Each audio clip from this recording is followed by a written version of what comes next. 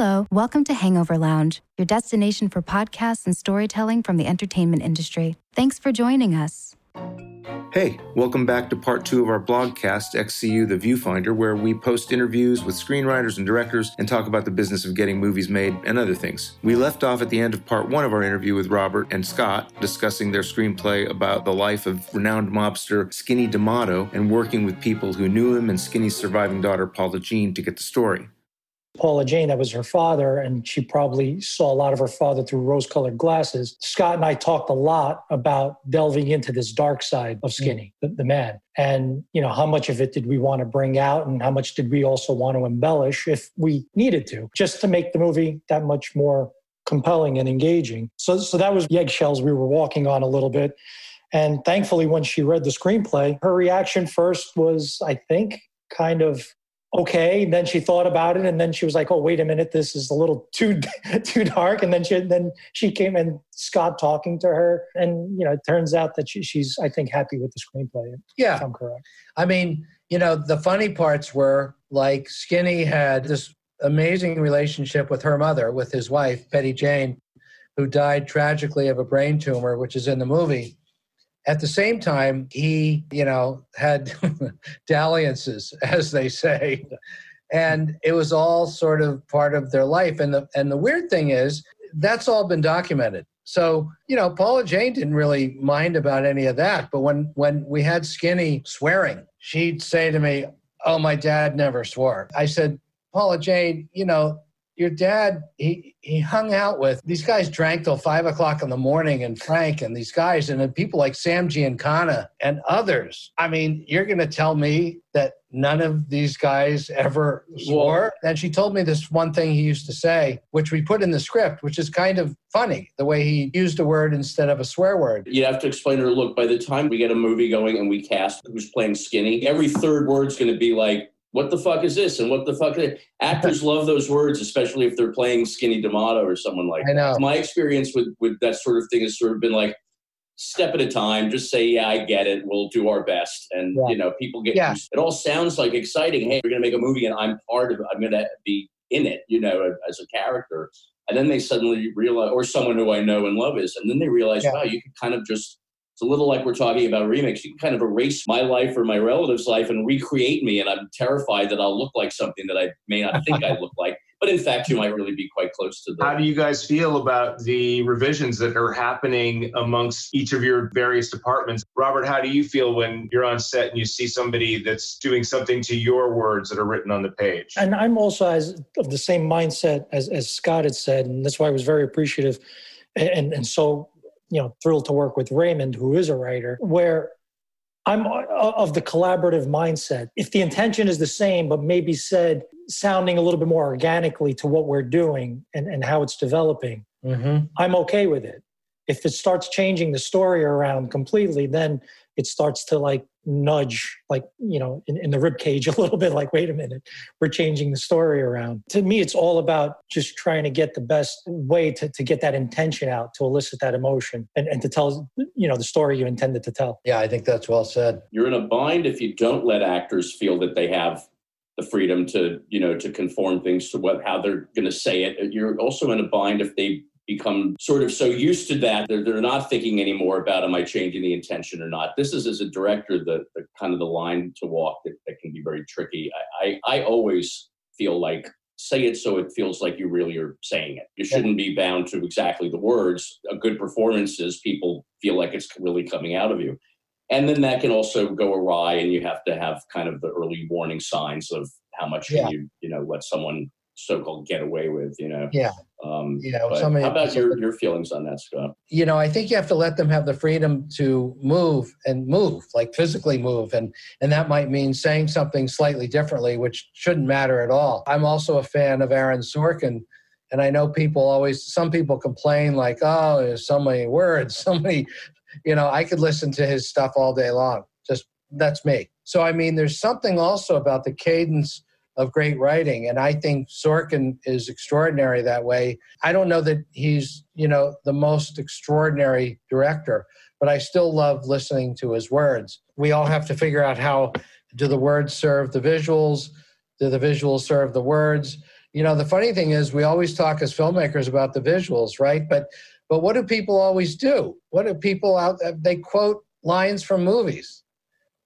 We may talk about great scenes that we remember, visuals, but most people quote lines of dialogue. So there must be a reason for that. I heard somebody say this, but I think they're so correct. They said, TV is really much less a visual than an audio medium because people walk in and out of the room while it's on. Yeah. And I started to notice that the limited series has become sort of so central to the way everyone's perceiving modern storytelling. Mm-hmm. That really they do seem to work best when they're not reliant on visuals. Whatever you think of this, one way or another, we're not in the theater kind of trapped, happily so sometimes, and at the kind of the mercy of what the filmmaker's delivering. You're wandering around and you're online and you're doing stuff while the thing is on. I'm so interested in the Skinny D'Amato movie. Do you feel like it's shaping up to be more of that, more Mamet-esque, if you will, of a dialogue-heavy actor piece? No, I think what we achieved is pretty organic dialogue. The story's meant to be, without being too self-congratulatory yet, because we haven't made it and nobody's decided to finance it yet. But I think it captures a place, a time, and it tells a story of America in a pretty big way because it starts in 1923 and goes to 1984. There aren't any grandiose speeches or anything like that. There were so many interesting things that he did. We wanted to make sure that those were in the movie and making sure it was still a story that had conflict and drama about his family and the decisions he had to make. Yeah, in terms of dialogue, I think we tried to remain as truthful to the scene and to who these people are and how they sound. And I guess the rhythm of it and to make sure that, it's also engaging and obviously not, giving a speech just to give a speech. Are you guys thinking as this, like I said, this progresses, how we're watching things, of expanding it and perhaps thinking of it as a longer limited series idea? Well, I think the gods may tell us that if that's possible, but I would absolutely, without any question, be open to it if that's what it turned out to be instead of a movie, just one movie. Absolutely. This is clearly a 2 hour and 20 minute or 2 hour and 30 minute movie. There's no question if you make a movie. So the script's long, but it could even be longer. There was the West Virginia primary, which turned out to be integral to Kennedy getting the Democratic nomination. And in order to win in West Virginia, there were a series of things that had to happen that involved members of the mafia, suitcases of cash, all have been multiply, documented. And in the screenplay, that particular event is very short, but it could be an hour. Some people think that you must only stick with what is provable and you can't deviate from that in a fictionalized films.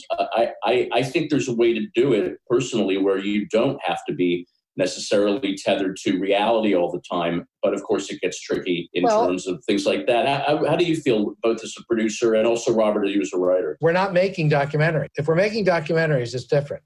So if you have a point of view as a filmmaker, whether everybody loves it or not, why not do it? The artistic statement is what you're going after. Look, if you take a real incident and completely put it in outer space, maybe that's not so cool. But I do think, filmmakers, that's why we make movies and that's why we're all not making documentaries. Storytelling is I feel like it needs to have a long leash. The audience makes their choice to like it or not like it, and that's showbiz, really. Why not try it? So, why not try something different? It's the way great filmmaking develops, and it's the way great directors and writers and even producers develop as brave filmmakers, ultimately. Do you want to direct more, Scott? I had a period of time where I thought that's really what I wanted to do, of course, like everybody. And when I came out of film school years ago, it's what we were all geared toward back then. In film school in the late 70s was, you had to direct everything up. Producing was meaningless. Writing was good, but it was a means to an end. And we all had to direct. Right after Home Alone, I directed one movie called Family Prayers with Joe Mantegna and Ann Archer, Paul Reiser. And it was the culmination of all that time wanting to direct. And I had a great time. The movie didn't get a big theatrical release. I sort of, went back to producing quietly. And I had a great experience. worked with fantastic actors. Joe Mantegna was extraordinary. I'd always thought about doing it again, but when I realized that my own personal passion, even though I thought coming out of NYU that I had to direct, my real passion was writing. And even producing was, I fell into it in a good way, but I really fell into it. I became good at it, organizing. Nobody else wanted to do it. I ended up doing it. I ended up, turning it into a pretty decent career. But my personal passion from really early on in life was writing, whether it was journalism or short stories, and then ultimately screenplays. So I think what I've discovered about myself, I'm more interested in writing. I feel right now that I'm more interested in directing a couple things that I didn't write rather than things I wrote. I know how hard it is to direct. And I know most directors are just okay. That's just the way it is. And if I think of myself as only being maybe okay, I'd rather find somebody who's much better than that, or find, I like developing talent. So I'm working with a lot of talent coming out of the Philippines. I'm working with a director here where I am now on a movie because I think he's going to be somebody. And I find a lot of satisfaction as a filmmaker in having those people develop their talent. The guy who directed Smoke Signals was a young Native American guy. I could have even thrown my hat in the ring because it was the perfect movie, but I didn't. If somebody would allow me to direct a $35 million movie, I know I could do it, but I'm also like, no, I want to have somebody who has a track record, who's smart, and who understands the material. So I don't know, I vacillate about it. I always thought that was all I wanted to do, but then I really realized the truth is I really wanted to write. I always wanted to write. I wanted to be a writer since fifth grade, and that's what I really love. And I still prefer that to even producing, even though I'm now, technically that's my career. I prefer writing. I just enjoy it the most. I enjoy the solitude. And then I enjoy seeing the magic of having stared at a blank page of paper. And then a year later, or sometimes, 14 years later, people are making this movie with all these people and actors. And it's like, I don't even know if you can explain how that really feels. I don't even know if you can capture emotionally what it feels like to see all of that from nothing, from your imagination come to life. So, under the right circumstances, there'd probably be something I'd feel good about directing, but I don't have to direct anymore. It's not a burning desire anymore. I like to see directors do great work. I love to see them interpret it and come up with great things. And for me to go, rather than me go, I could have done that. I don't want to have the I could have done that feeling. It's like, oh my God, he or she came up with something spectacular. I would have never thought of it that way. That's great. I love that. Just one quick note. I started out as an actor, and then as an actor delved into writing. And I directed short films. I've directed some theater stuff. I think a good director is a writer, has at some level studied acting, knows about producing. I think a good producer knows about acting, knows about writing, or has experienced each one of those, has touched upon each one of those. The best things happen when there's a great collaboration. Guys, thank you for taking the time with us today. This has been great. Scott, we hope you'll join us again. And thank you for listening to our blogcast interview featuring Robert Bruzio and Scott Rosenfeld. Lorelei, take us out of here, please. Thank you for joining us for the Hangover Lounge blogcast, XCU, The Viewfinder, where we discuss screenwriting, filmmaking, audio storytelling, and offer different perspectives on entertainment and all things showbiz related. If you'd like to join our mailing list or be a guest or contributor on our blogcast and share your point of view with our community, please reach out to us through our website at hangoverloungepodcast.com and send us a message. And please check us out regularly for upcoming interviews with screenwriters, filmmakers, and industry insiders on our blogcast right here. We hope you've enjoyed your time here and will join us for more podcasts and storytelling. Until then, thank you for listening.